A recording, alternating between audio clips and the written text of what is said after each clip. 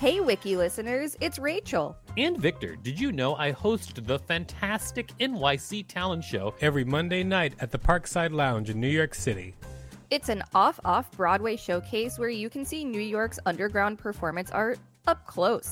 We've got weekly special guests like Colin Quinn, Janine Garofalo, Tone Bell, and lots more. Use the code WIKILISTEN for a special discount on tickets when you go to nyctalentshow.com. That's nyctalentshow.com.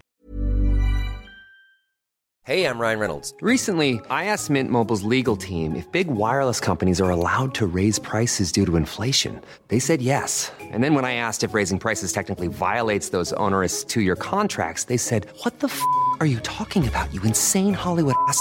So to recap, we're cutting the price of Mint Unlimited from $30 a month to just $15 a month. Give it a try at mintmobile.com/switch. $45 up front for 3 months plus taxes and fees. Promo rate for new customers for limited time. Unlimited more than 40 gigabytes per month. Slows full terms at mintmobile.com. This is the Wikipedia page for Everlasting Gobstopper. Welcome to WikiListen, the podcast where we read Wikipedia pages and provide commentary. I'm Victor Varnado, KSN. And I'm Rachel Teichman, LMSW, reminding you to subscribe for some everlasting WikiListen fun. Everlasting Gobstoppers. I had them when I was a kid. They were named after the candy, of course, in Charlie and the Chocolate Factory. But a lot of Wonka candies were out and about when I was a kid, and I used to eat them, and they're delicious. Good. Yeah, they're still out there. I used to like licking it until it would change colors, and I thought that was cool. Everlasting Gobstopper. This article relies largely or entirely on a single source. Relevant discussion may be found on the talk page. The Everlasting Gobstopper is a gobstopper candy from Roald Dahl's 1964 children's novel Charlie and the Chocolate Factory. According to its creator, Willy Wonka, it was intended, quote, for children with very little pocket money. It not only changes colors and flavors when sucked on, but also never gets any smaller or disappears. In 1976, the name of the fictional candy was used for a product similar to a normal gobstopper or jawbreaker. Apparently, Gobstopper is just another name for jawbreaker.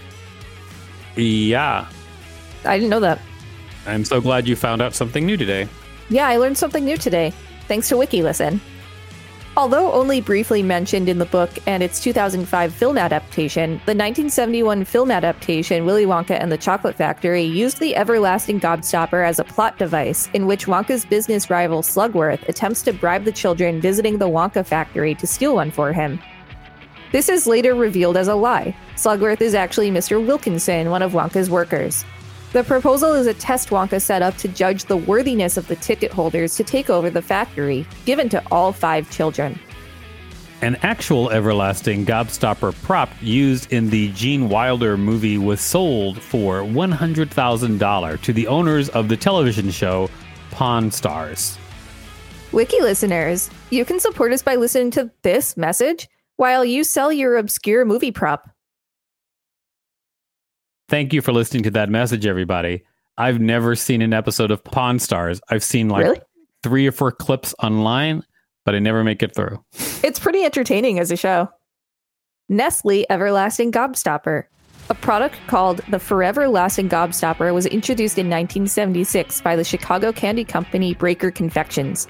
Breaker Confections had licensed the Willy Wonka name in 1971, so that their candy could be used as merchandising tie-ins for the film Willy Wonka and the Chocolate Factory, which was released the same year. The Willy Wonka Candy Company brand was later bought by Nestle, and production has been moved to Itasca, Illinois.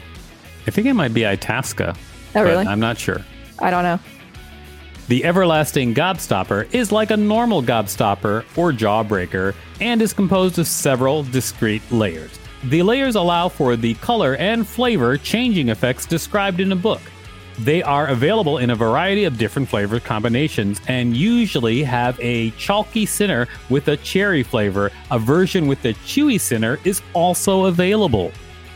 The Everlasting Gobstopper product resembles the Gobstopper from the book and its 2005 film adaptation far more than the ones in the 1971 film. The versions from the 1971 film are multicolored, bumpy, spiky candy, while ones in the book and the 2005 film are round, single-colored spheres. Seasonal variants such as Gobstopper Snowballs and Gobstopper Heartbreakers are available during winter holidays and around the time of Valentine's Day, respectively. An example is the Gobstopper Candy Cane, which is the company's only non-spherical Gobstopper. The product is modeled after the regular candy canes that are popular during the Christmas season. I love a Willy Wonka candy. I get that. And I would say that I'm going to give this, on a scale of 1 to 10, I'd give this a 6. That's not bad. No, it's not great. It's better than average. True that. This has been the Wikipedia page for Everlasting Gobstopper.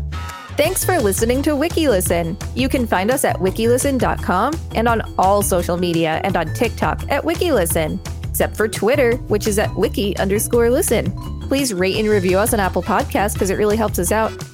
Check us out on YouTube for more content. Don't forget to smash that subscribe button with your candy. If there's a particular Wikipedia page you'd like us to read, let us know. We will read it.